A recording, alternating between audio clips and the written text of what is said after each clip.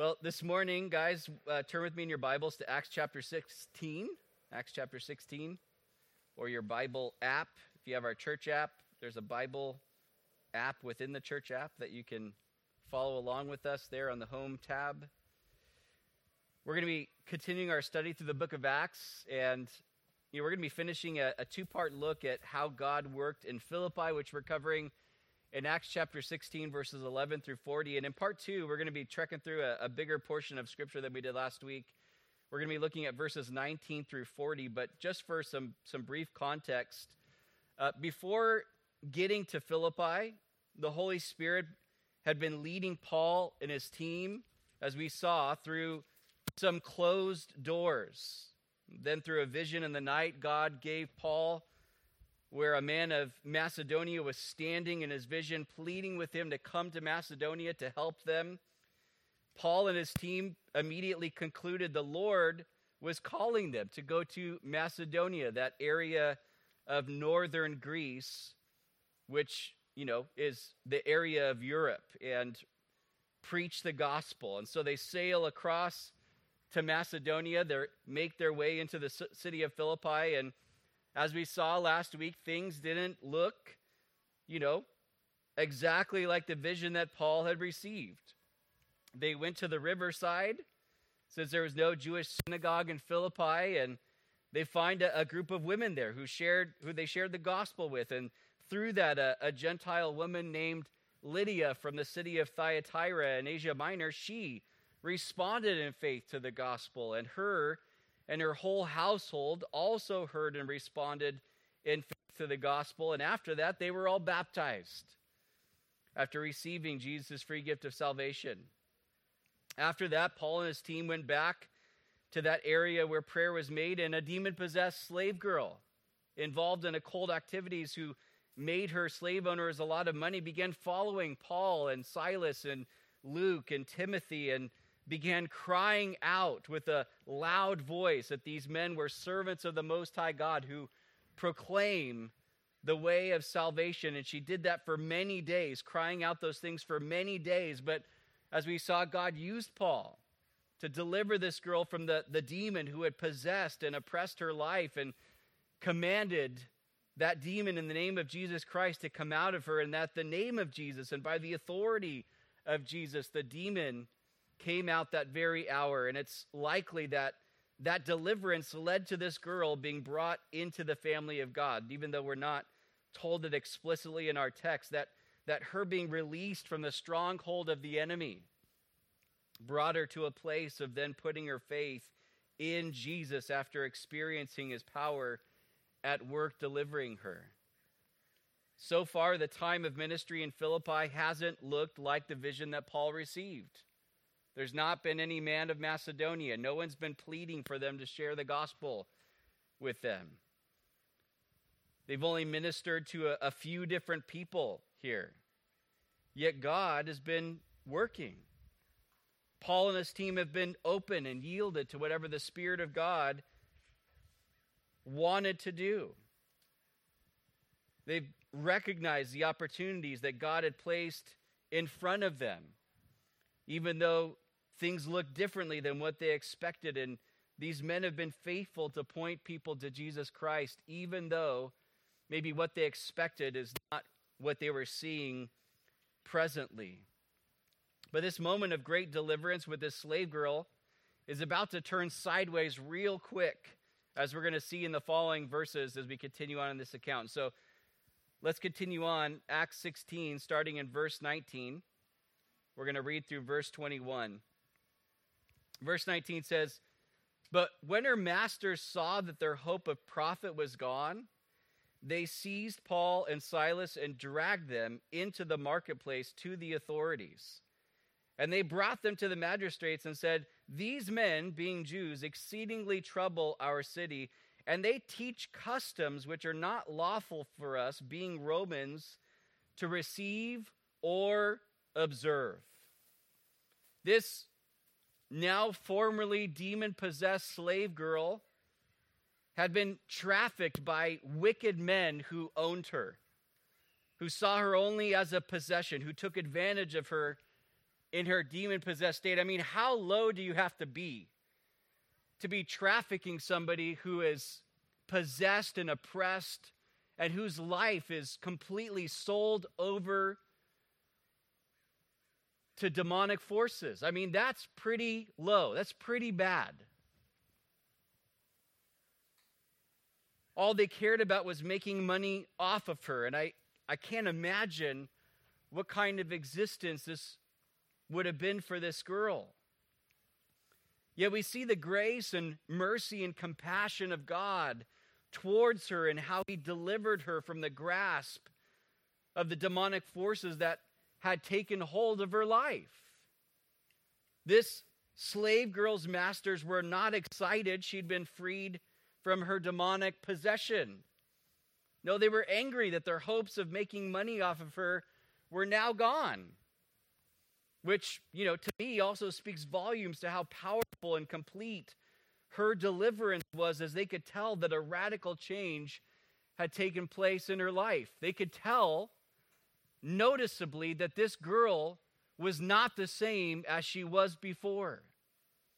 And clearly in their eyes, Paul and Silas were to blame. So they seized them by force. They drag them into the marketplace. They bring them before the magistrate, who was, an administrative official of the Roman Empire, who had the highest legal authority within any city or domain. But it's likely that Paul and Silas were singled out because they might have been the most outspoken, but also because Luke was a Gentile. And Timothy was half Jewish and half Greek, and, may have immediately be seen as just a Greek. Because I don't know about you, but when I read this and I see only Paul and Silas being dragged before the magistrates, I'm thinking, did the other guys just run and hide? Where did Luke and Timothy go? They see Paul and Silas grabbed and they just bail? No, what's going on here, and we'll see in even the accusation, is that there was a singling out because of the ethnicity of Paul and Silas. The men of this city who had owned this slave girl had some real strong racial animosity against Jewish people, which is going to be clear from what they say about them. The men who had dragged Paul and Silas before the magistrates didn't like that these men were Jews, and as Jews, they were seen as troublemakers, that they exceedingly troubled the city of Philippi. It was an accusation that these two men were throwing the city into great confusion or disorder, and that part of that troubling was happening by Paul and his team teaching customs which were not lawful for Romans to receive or observe. The accusation was that these Jewish men were teaching Jewish customs that were disrupting these Roman citizens' way of living and were in opposition to Roman law. But these accusations were false. These slave masters were trying to put Paul and Silas under the worst possible light so that the magistrates and everyone else in the marketplace would respond in outrage and punishment without Paul and Silas being able to testify. And that's exactly what happened, as we'll see in verses 22 through 24. So continue on with me in verse 22. It says, "Then the multitude rose up together against them, and the magistrates tore off their clothes and commanded them to be beaten with rods. And when they had laid many stripes on them, they threw them into prison, commanding the jailer to keep them securely.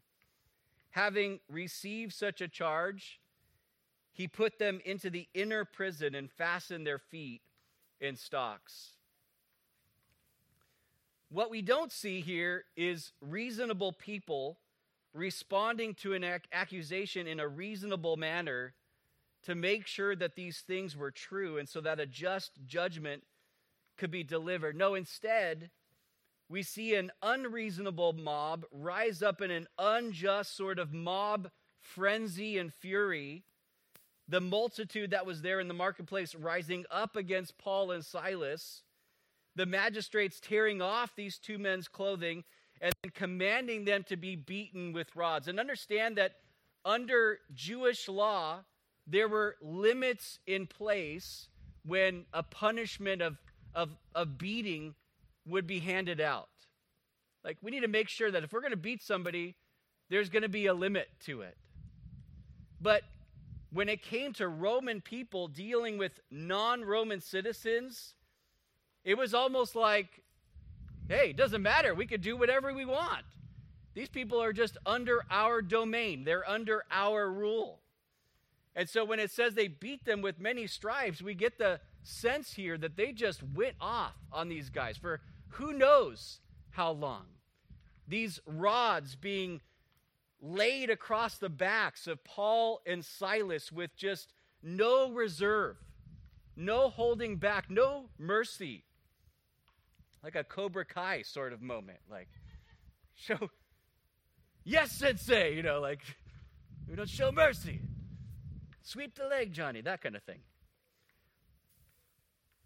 They laid many stripes on these men. They were thrown into a prison where the jailer was commanded to keep them securely, which then caused the jailer to put them into the inner prison, which most likely was sort of the dungeon of the prison where they would fasten the prisoner's feet in stocks. And just to kind of give us a better feeling of what is going on here, this would have been some of the most terrible conditions for these men to be placed in.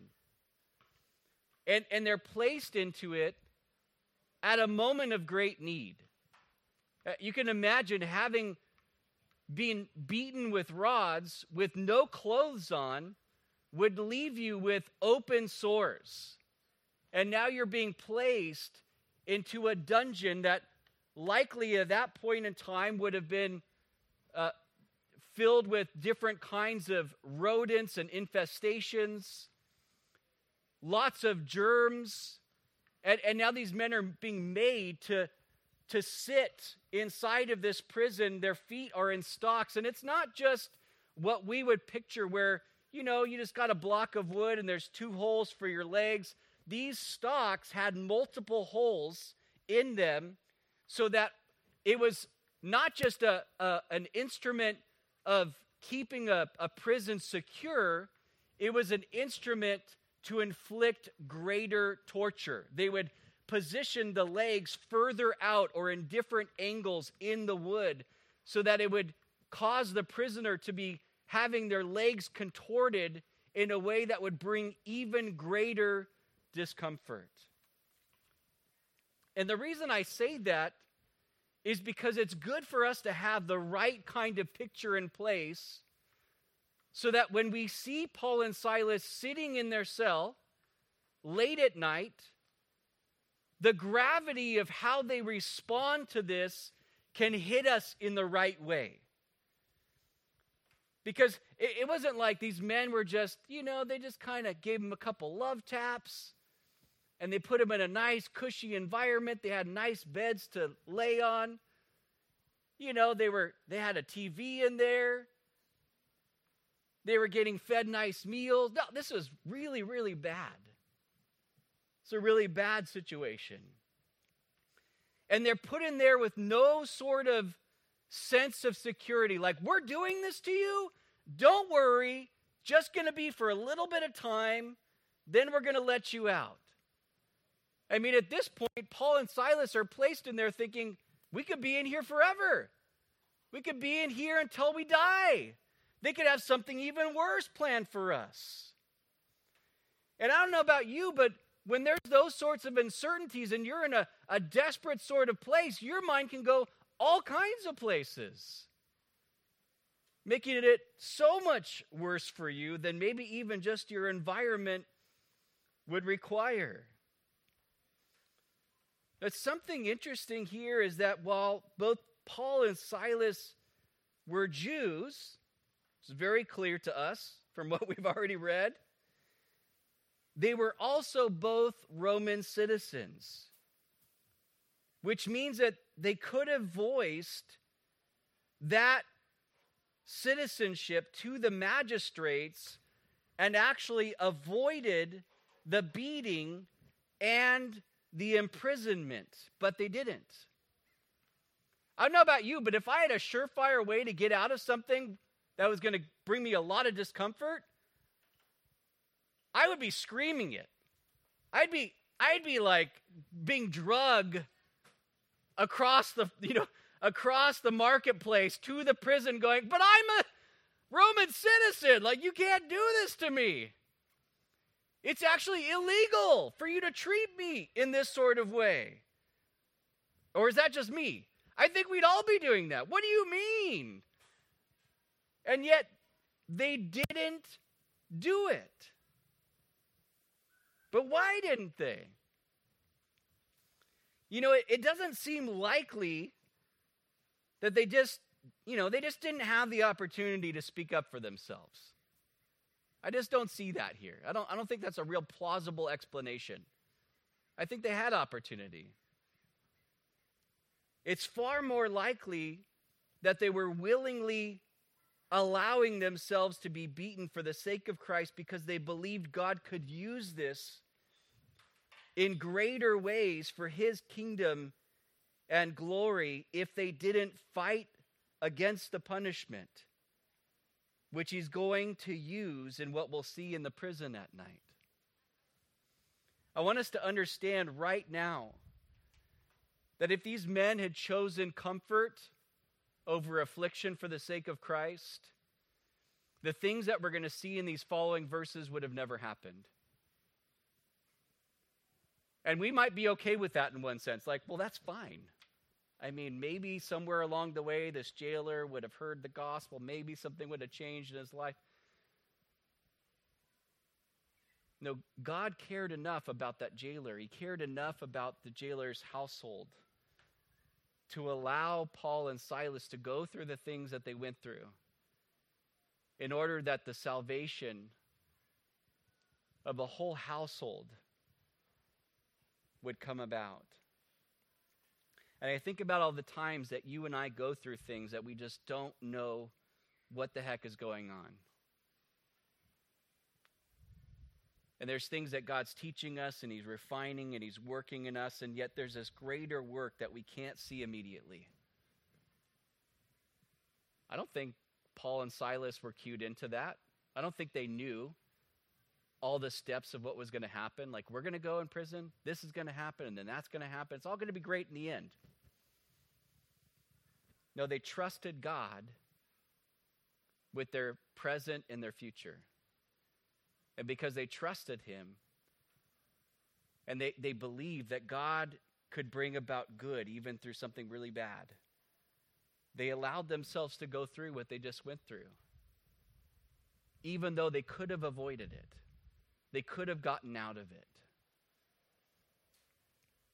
But something else that we'll look at later at the end of our study, it's also possible they allowed themselves to be beaten so that afterwards, after this whole thing, that it would actually benefit the new believers in the city of Philippi and the new church that God was going to plant there as their Roman citizenship came to light. But regardless of all that, God was going to use these unjust and painful circumstances for his glory. We're going to see that especially as we begin to look at this next verse here. Verse 25 of Acts 16. It says, "But at midnight, Paul and Silas were praying and singing hymns to God, and the prisoners were listening to them." Paul and Silas were praying and singing hymns to God. They were worshiping God at midnight while everything was still dark, while their backs were still bloodied, while their feet were still in stocks, while they were still stuck in the dungeon, and while their futures were still uncertain. This is a powerful testimony to the grace of God being poured out upon these men in their time of need. Grace and mercy to help in their time of need that they would have received as they came boldly to the throne of grace where the King of grace sits.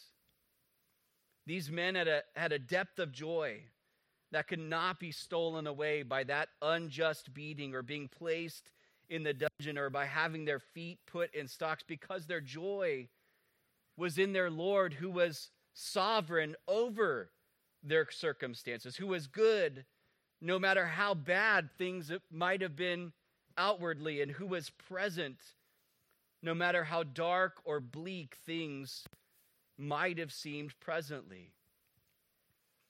Listen to what Charles Spurgeon said about this. He said, "It is easy to sing when we can read the notes by daylight, but the skillful singer is he who can sing when there is not a ray of light to read by." He said, "Songs in the night come only from God. They are not in the power of men." When I read verse 25, and I read the verses that led up to this, I can't help but think, if I were in here, if this was me being placed in verse 25, what would this verse read about me? What would this verse describe me doing? And on one hand, I would love to say the same. Praying and singing hymns to God, worshiping the Lord. But on the other hand, I know me. And I know how I respond to situations at times. What verse 25 might look like for my life or your life might be, and at midnight, they were complaining. At midnight, they were screaming at the jailer. At midnight, they were threatening to sue everybody's pants off in the city of Philippi. At midnight, they were pleading their case and how they were righteous and how all of this was unjust. At midnight, they were ugly crying in the corner. And I just wonder, what would verse 25 read about us? What would it look like? What would it say?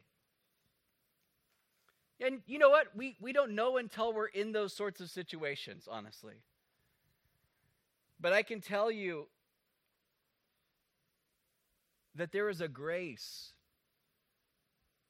There's a grace. There's a special grace that God pours out in affliction, that God pours out in suffering, that God pours out in opposition and difficulty. And it's there. And many of us have experienced that. Many of us have been recipients of that grace, of that mercy to help in our time of need. We could testify this morning that God has met us in some of the darkest moments in our life, that he was there, that he made himself real, that he brought comfort, that he gave strength, that he was working even when stuff was really, really hard.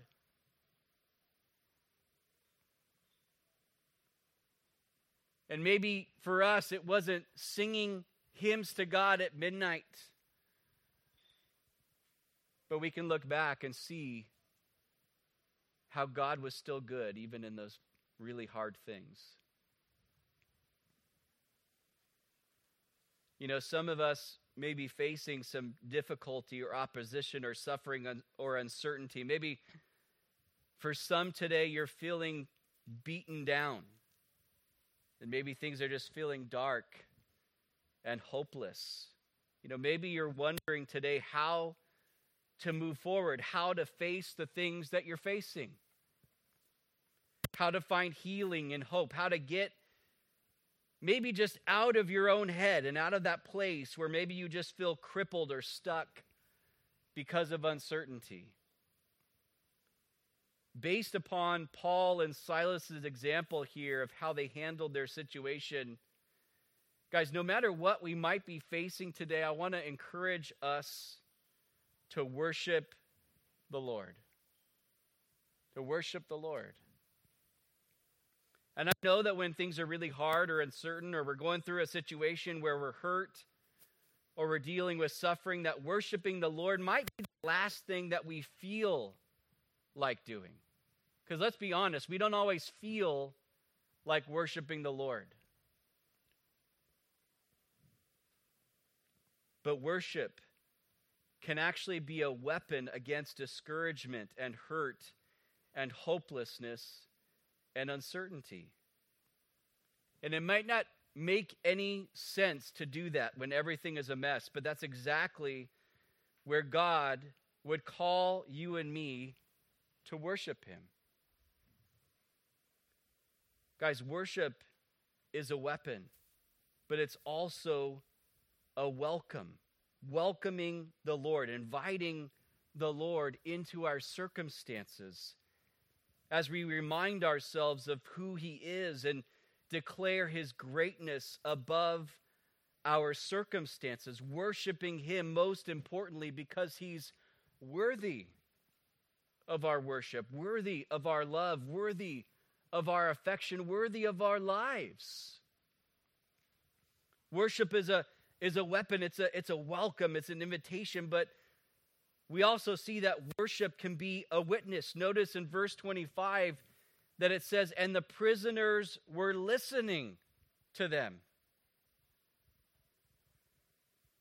I mean, I feel somewhat confident there probably had not been an instance where this jailer or other prisoners even had heard somebody at midnight singing praises to the Lord. It's very unlikely that had ever taken place in this Philippian jail, especially not coming from that inner cell. They're listening. They're listening. And what a powerful witness that would have been to those other prisoners who were also dealing with their own circumstances, their own uncertainty, their own hopelessness, their own isolation, to hear Paul and Silas praying and singing to the Lord, no doubt declaring truths about God's ability to save and deliver and help.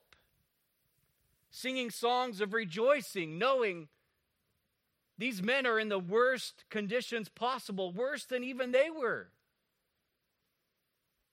And yet they're singing, they're seeking the Lord. It was a witness. And I think about that for our lives. And I know some of you that have gone through some really difficult seasons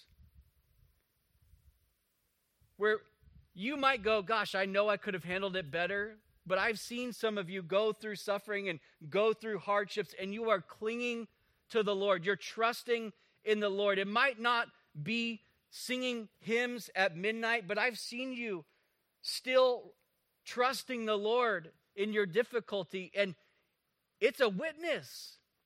It's a testimony to others, not just a witness in the sense of, well, you know, unbelievers might be watching my life, and maybe as I trust the Lord, they'll see something different. There is that, but there's this aspect of witness that's a testimony to other believers that when they go through something hard, they can trust the Lord too.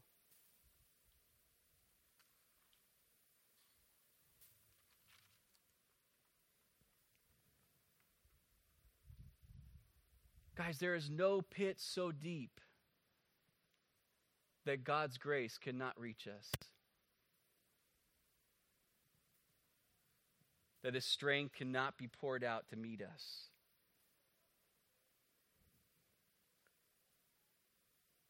Paul and Silas, I think even unintentionally, were being used by the Lord in the lives of these other prisoners. They're just having their own moment with the Lord. They're just having their own little worship sesh. Right there. And man, there's a sweetness when we worship the Lord at those deep places of hurt. And God meets us there. And even for us today, those of you that are dealing with it, the Lord wants to meet you where you're at. to make your dungeon a house of worship, a place of healing, a place of grace.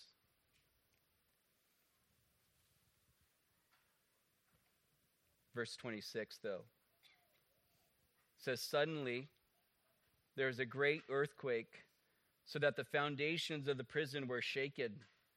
And immediately all the doors were opened and everyone's chains were loosed. And the keeper of the prison, awaking from sleep and seeing the prison doors open, guy's sleeping on the job, supposing the prisoners had fled, drew his sword and was about to kill himself. Paul called with a loud voice, saying, do yourself no harm, for we are all here. I believe this great earthquake was divinely orchestrated. It shook the foundations of the prison, but it didn't destroy the building. It caused all the prison doors to open and even caused the prisoners' chains to be loosed, but no one was harmed.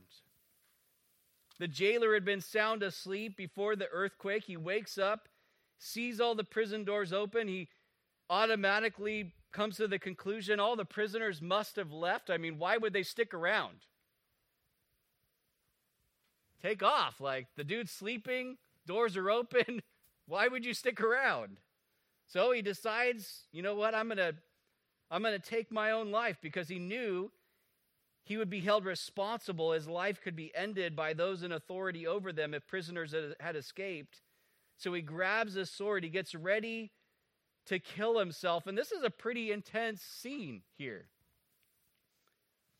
But Paul, in a great display of the love and mercy of God towards this jailer who had put him in this inner prison cell with Silas, fastened their feet in stocks, he calls out to the jailer with a loud voice and tells him, do yourself no harm, for we are all here. See, the opening of the prison doors wasn't to set free Paul and Silas from their imprisonment. No, it was so that this jailer, who was the only free one out of all of them outwardly, would be truly set free and find salvation eternally.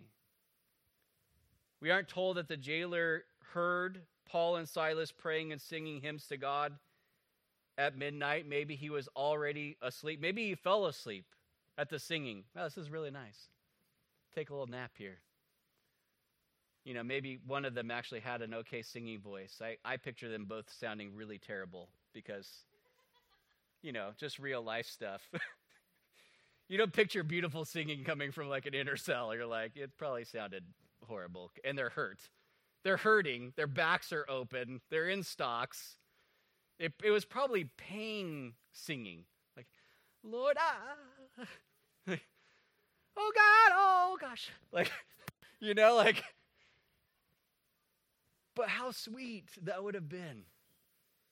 This jailer falls asleep. Maybe he missed that powerful testimony of their prayers and their songs, but he would not have missed this powerful display of the love and mercy of God through Paul to seek to save his life, even though Paul and Silas could have easily just stayed silent and let the jailer do himself in as payback. But they didn't.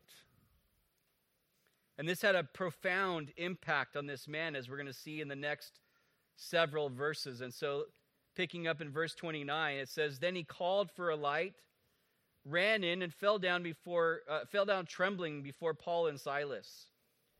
And he brought them out and said, sirs, what must I do to be saved? So they said, believe on the Lord Jesus Christ, and you will be saved, you and your household. Then they spoke the word of the Lord to him and to all who were in his house. And he took them the same hour of the night and washed their stripes. And immediately he and all his family were baptized.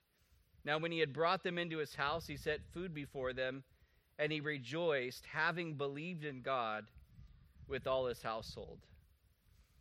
This display of mercy, of care for this man's life, even though he was responsible for keeping them in this inner prison, motivated him to run into the cell, to to fall down trembling before these two men, bring them out of the prison cell and ask them, "What must I do to be saved?" Which shows us that this man now recognized that he was in need of saving. He believed that Paul and Silas had the answers to his desperate spiritual state, being lost and unable to save himself. I think this man realized he was not the one who was free. I think he realized that Paul and Silas were not the ones that were really captives, but that he was the one needing to be set free himself. But notice that they didn't give him a list of to-dos, all the actions, all the works he would need to accomplish before he could be saved. No, they responded with the one thing that was necessary, and that was that this jailer and all the rest of his household just needed to believe on the Lord Jesus Christ, just needed to put their faith and trust in Jesus, and that if they did that, they would be saved. And after telling them what was needed in order to be saved, we see that Paul and Silas spoke the word of the Lord to him and the rest of his household, no doubt sharing more about who Jesus was, what he did, the grace and salvation and freedom that's found in him alone. And though we're not told explicitly that they believed, the fact that they were water baptized makes it clear that upon hearing the word of the Lord and being given that invitation to believe on the Lord Jesus Christ, that they did believe and were saved. And after receiving salvation by grace through faith in Jesus, this jailer and his household were then water baptized. And I think it's so cool that with both Lydia and this Philippian jailer, that both of them received Jesus' free gift of salvation along with their households, and then responded to that salvation by wanting to just be a blessing, welcoming these men into their homes. Lydia begging and persuading Paul and his team to come stay at her house. And now this jailer taking Paul and Silas and washing their wounds from being beaten with rods, and then bringing them into his home where he fed them. And I love that we're told that after the jailer put food before Paul and Silas, that he rejoiced. He was filled with joy, a result of having believed in God with all his household. Rejoicing is the right response of a heart that's been touched, that's been saved, that's been redeemed by Jesus. But let's continue on and read verses 35 through 39. Verse 35, it says, "And when it was day, the magistrates sent the officers, saying, 'Let those men go.' So the keeper of the prison reported these words to Paul, saying, 'The magistrates have sent to let you go. Now therefore depart and go in peace.' But Paul said to them, 'They have beaten us openly, uncondemned Romans, and thrown us into prison. And now do they put us out secretly? No, indeed. Let them come themselves and get us out.' And the officers told these words to the magistrates, and they were afraid when they heard that they were Romans. Then they came and pleaded with them and brought them out and asked them to depart from the city." It's unclear what caused the magistrates to want to have Paul and Silas released the next day. Maybe they thought that they had taught these Jewish men enough of a lesson by beating them and throwing them into the worst part of the prison for a night.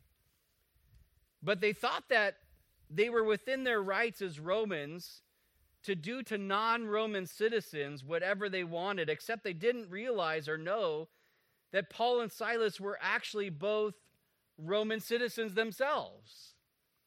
The magistrates send word to the jailer to have them released. The jailer then brought that message to Paul and Silas, told them to depart and go in peace. But Paul decided in this situation to now voice his and Silas's rights as Roman citizens, waiting until after being beaten and imprisoned for a night, wanting the magistrates to know that what they did was against Roman law and asking them to come personally and get them out.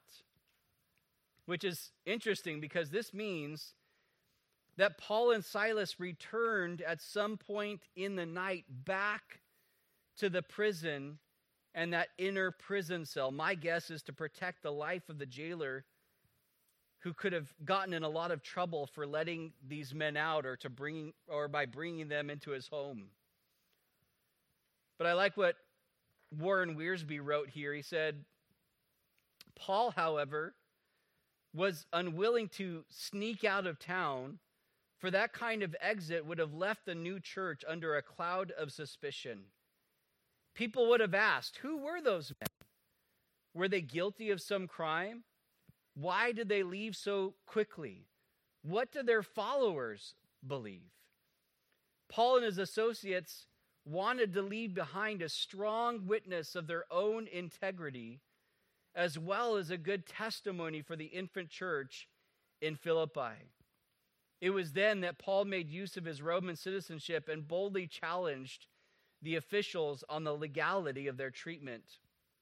This was not personal revenge, he says, but a desire to give protection and respect for the church. They weren't going to leave the prison secretly to cover up what the magistrates did wrongly. But it's important to understand that they weren't doing this in order to really just kind of stick it to the magistrates as a form of payback. They didn't do it even to purely make a point regarding their rights as Roman citizens, because, again, they could have voiced these things earlier and avoided the beating and imprisonment, but didn't. But instead, they seemed to do this in order to benefit these new believers in the city of Philippi, and the new church that was being planted, as the leaders of the city are going to feel ashamed and become fearful once they find out that they beat uncondemned Romans and put them in prison. These things becoming a deterrent, I believe, to steer away strong opposition and provide some protection for these new Christians in Philippi. And even with Paul and Silas voicing their rights in this situation, notice that it wasn't to protect themselves or keep themselves from harm, but to help protect the new believers that would be left behind in this city once they continued on in their missionary journey into other parts of Macedonia. So we see the magistrates coming in fear, pleading with them, bringing them out of the prison and asking them to depart from the city. Just please leave. Just go. Like, we don't want you here. Which is interesting because even in places where Paul got to leave peacefully, like even in places where he didn't get to leave peacefully, I should say, like Pisidian Antioch or Iconium, where they chased him out of Pisidian Antioch when they found out that he was going to be stoned, and then in Iconium where he actually was, in Lystra where he actually was stoned, Paul still went back into those areas again. It was like, I know that you don't want me here, but God has a purpose. There's people here that he wants to get saved. I know that you hate my guts. I know that you hate that I'm about Jesus. I know that you see me as a troublemaker, but that's not really where I'm coming from. The gospel is what's going to help people make peace with God. It's the gospel that brings peace between men and women and God. There's a damage there. Paul would write to the church in Corinth that they're pleading for others to be reconciled to God, seeing that others are in a position of being estranged from the God who loves them and wants to save them and wants a relationship with them. And he was willing to put himself in harm's way in order to be that ambassador, that messenger of reconciliation, even if it meant, you know what, I'm going to have to go through some hard things. These were not pleasant things for Paul and Silas to go through, and yet, again, they let themselves go through these things.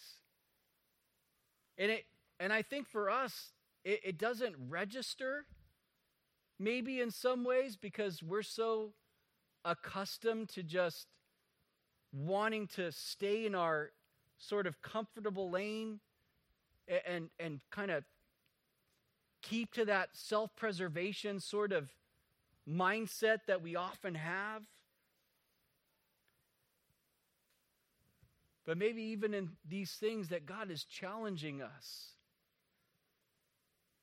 to go, look, you know what? You might endure some hard things, but maybe God would actually have a greater purpose in them. While God didn't keep Paul and Silas from harm, it's clear he was keeping them by his power in the midst of the things that they went through. That he was sustaining them by his grace, that he was delivering them in his own ways, in his own timing. And that he was working these things for their good and his eternal glory in the furtherance of his kingdom.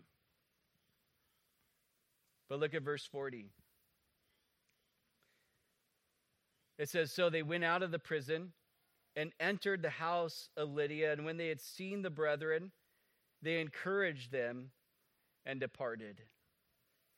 They weren't willing to leave before seeing these new believers again and encouraging them. And it seems these new believers may have started holding their gatherings at Lydia's home as Paul and his team went to her house to see the brethren. So we've got Lydia and her household, possibly the formerly demon-possessed slave girl, this Roman jailer and his household.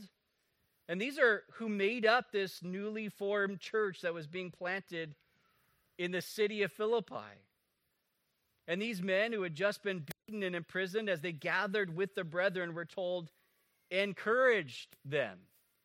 So in spite of the beating and imprisonment, Paul and Silas continued to move forward, continued to look outward at those around them, instead of getting inward focused and turning inward and sort of becoming reclusive. They looked for opportunities to pour into other people, and that's what they did before departing for Thessalonica. They encouraged the brethren. This is such a great example and continues to be such a great example for us as we go through this life, as we go through seasons of ease and seasons of difficulty, that God would make us an encouragement to other people, that he would make our lives a witness even when things are difficult, that God would be using us. But we also see here in verse 40 that the theys have returned, as Luke is narrating this, as he's penning all this down, which can mean that Paul and Silas and Timothy departed from Philippi, but that Luke stayed behind, at least for a time, very possibly to continue discipling these new believers. And though these were small beginnings, God was going to use this church. I mean, just read the book of Philippians, and we see the sort of affection that Paul had for these believers. The way that Paul, 10 years later, writes from another imprisonment, encouraging them,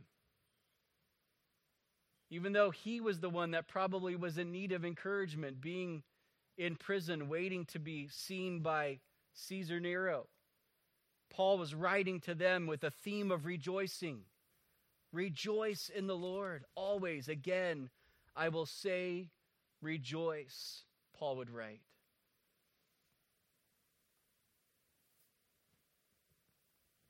God was doing something great in these small beginnings. And we see later on that the church was solid and healthy. And the Lord today is wanting to encourage us. Guys, no matter what we're facing, the Lord wants to make us a worshiping people in spite of our circumstances. You know, it's easy to worship the Lord after the trial is ended, right? It's easy to worship the Lord once everything gets easier. It's easy to worship the Lord when everything's going the way that you wanted it to. It's easy to worship the Lord when you're in that place of victory. And you're seeing God move in really sweet ways. It's easy to worship the Lord when you're seeing God answer your prayers the way that you're wanting Him to answer them. But it's in those other times that God is wanting to still make us a worshiping people, when the prayers are not yet answered, when you've not seen the thing resolved, when things are still difficult, when the opposition is still there, when the enemy is still attacking. Anybody going through spiritual warfare lately? Like, it's been heavy. Why is he coming against you and me? I can tell you what, he doesn't come against us as much when we're living a life of apathy. When we're just putting cruise control, when we're sitting back in our Christian lazy boy, and we're not taking steps of faith, and we're not really seeking to see the kingdom of God advance. In those times, you and I are not a threat to the kingdom of Satan. But God's doing something. He's working in these days. He's doing something in our lives. And guys, in the midst of things being hard, God wants to teach us how to be a worshiping people. First and foremost, because He's worthy of that. He's worthy of our worship. He's worthy for us to declare His goodness, to declare His power. But again, those things, our worship can also be a weapon to fight off the discouragement, to fight off the hopelessness and the depression. Our worship is a welcome. It's an invitation to say, God, come into my circumstances. Lord, be working right now. God, as we remind ourselves of who He is, that we would say, God, we need you in these things. But also recognizing that our worship, God wants to make our worship a witness, a testimony to those around us. As people see us and we share that, you know what? The Christian life is not an easy life. I'm going through hard things too. I've got some things going in my life. So we share those things, but we share those things in light of our trust in the Lord. Still declaring the goodness of the Lord. Those things are a powerful witness to other people. To go, you know what? Gosh, I want what they have. I want the peace that they have. I want the joy that they have. Guys, I believe that today the Lord wants to cause His joy to be our strength. As we just read recently in the book of Nehemiah. And listen, He has a plan. When those men were in that cell, it could have easily seemed like everything was out of control, that God was absent. And yet clearly in hindsight, He was not. He was not absent. And He was in control. He had a plan. He was working. Guys, will we learn from these things? Will we learn to trust the Lord even more? Not just when things are great, but even when they're at their darkest. I'm going to have the worship team come back up. You know, maybe as I was describing some of the things of, what verse 25 might look like for you and me. That maybe some of us are going through some hard things, and we're looking at this, and when we read Paul and Silas being in the inner cell and they're praying and singing hymns to the Lord, that maybe along with that could come some condemnation. Like, oh man, you know what? I'm just not a good enough Christian. I'm not strong enough. I'm not mature enough. Like, I should be handling these things differently. That's not from the Lord this morning. Can we grow? Can we learn to respond differently? Yeah, of course, and we should.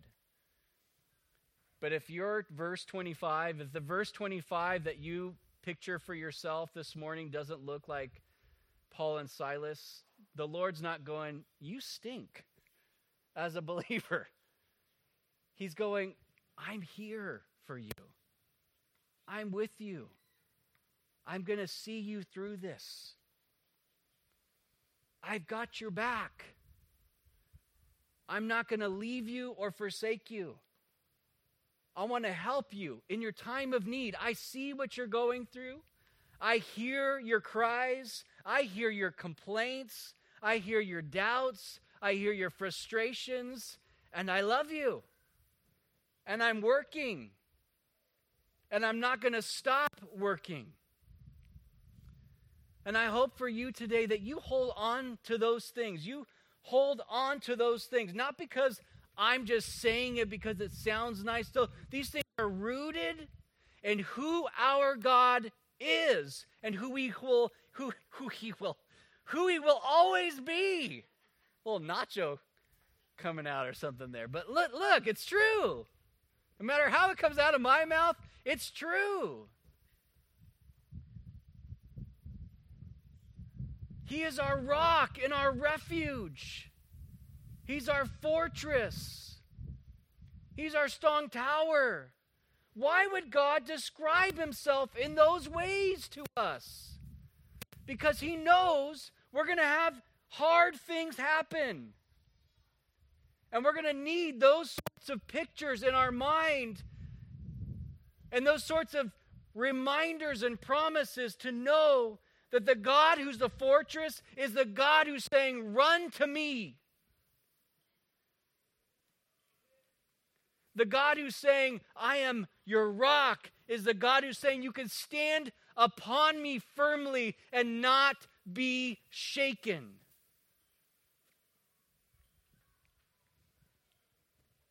It's the God who became man and suffered so that you and I could know that our God knows what we're going through when we suffer. He's near. He's the one who heals the broken hearts and binds up their wounds. It is who our God is. And these things are meant to stir in us a greater place of trust, a greater heart of worship, a greater confidence in who our God is. And I don't know about you, but I've had times in my life where I've gone through some really difficult things. And I've come to a place at different points in my life where I really felt like it was one thing for me to pray something. I guess in my own heart before the Lord, I could tell the Lord that I trust him. But there have been moments in my life where I just really felt strongly that it couldn't just stay in my mind. I needed to speak it with my lips. Where I actually had to say out loud, even if it was just me in a room, me in a car, and tell God, I trust you. God, I trust you. And maybe some of you are in that place today. And I would encourage you that this morning, if that's you, to tell him. Tell him, Lord, I trust you. And in those places where I don't, those places where maybe I'm lacking in faith, those places where I'm discouraged, those places where it's really hard, and I don't know how you're working or what you're going to do, Lord, help me to trust you. God, give me a greater confidence in you. Can we do that this morning? Let's pray. Lord God, we just want to say thank you. And God, we want to tell you this morning, Lord, that we trust you. I just encourage you, just take a moment where you're at. And if that speaks to you this morning, if you, like me, have been in a similar place, I just encourage you out loud, just say, God, I trust you. I trust you. No one around you is going to look at you weird. Say, Lord, I trust you. And Lord, in those areas, God, where our trust is weak, Lord, you don't despise us. You don't cast us aside. Lord, you see us. You know the state of our hearts, Lord. You know, God, what's going on in our minds. And Lord, would you speak your peace into maybe the storm of our thought life, the storm of our situation. And God, maybe some today are feeling like their feet are in stocks. Things are uncomfortable. It's painful. It's dark. I don't know how things are going to work out. You're just trying to serve the Lord. You're trying to do what's right. And what you expect is that everything would work out right. And maybe that's not what your present reality is. I just encourage you that God sees you where you're at. And He's near to you. And He wants to encourage you. He wants to uphold you with His righteous right hand. He wants to be your rock and your refuge and your shield and your defense. He wants to be your strong tower. He wants to be the lifter of your head, the one who helps you in your time of need.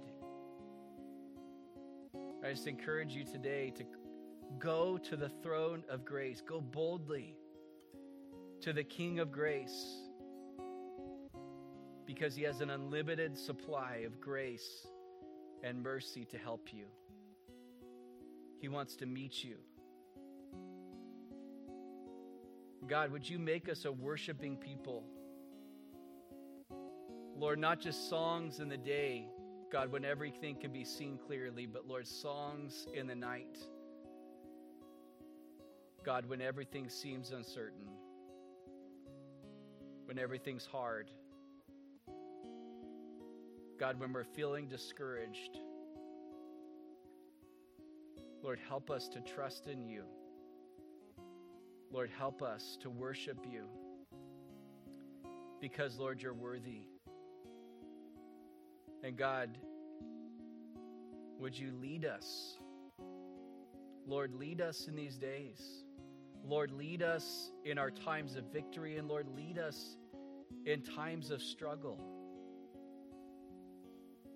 Jesus, you're our shepherd. And Lord, we just continue to commit ourselves into your hands. Lord, just wanting to follow your lead. Lord, just wanting to stay close to you. And Lord, would you make our lives a witness to others?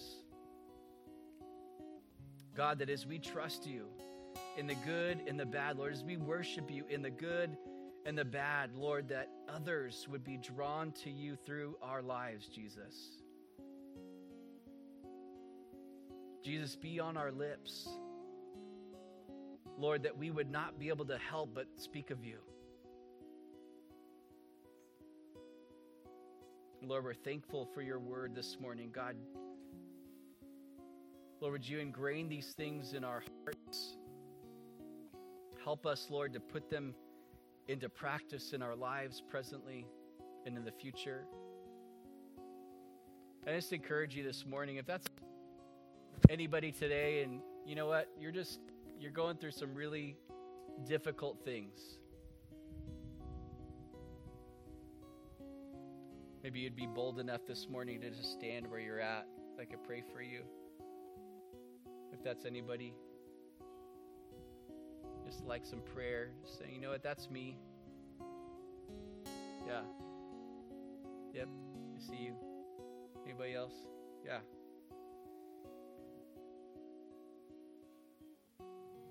Lord, I pray for these that have stood this morning. God, you know what's going on in their lives. God, would you meet them? Lord, would you pour out your Spirit upon them? God, would you give them wisdom on situations? Lord, give them grace. Lord, be their help. God, would you encourage? God, would you be glorified in even the difficult things, Lord, that each are dealing with? Lord, would they see your hand? Would they sense your presence?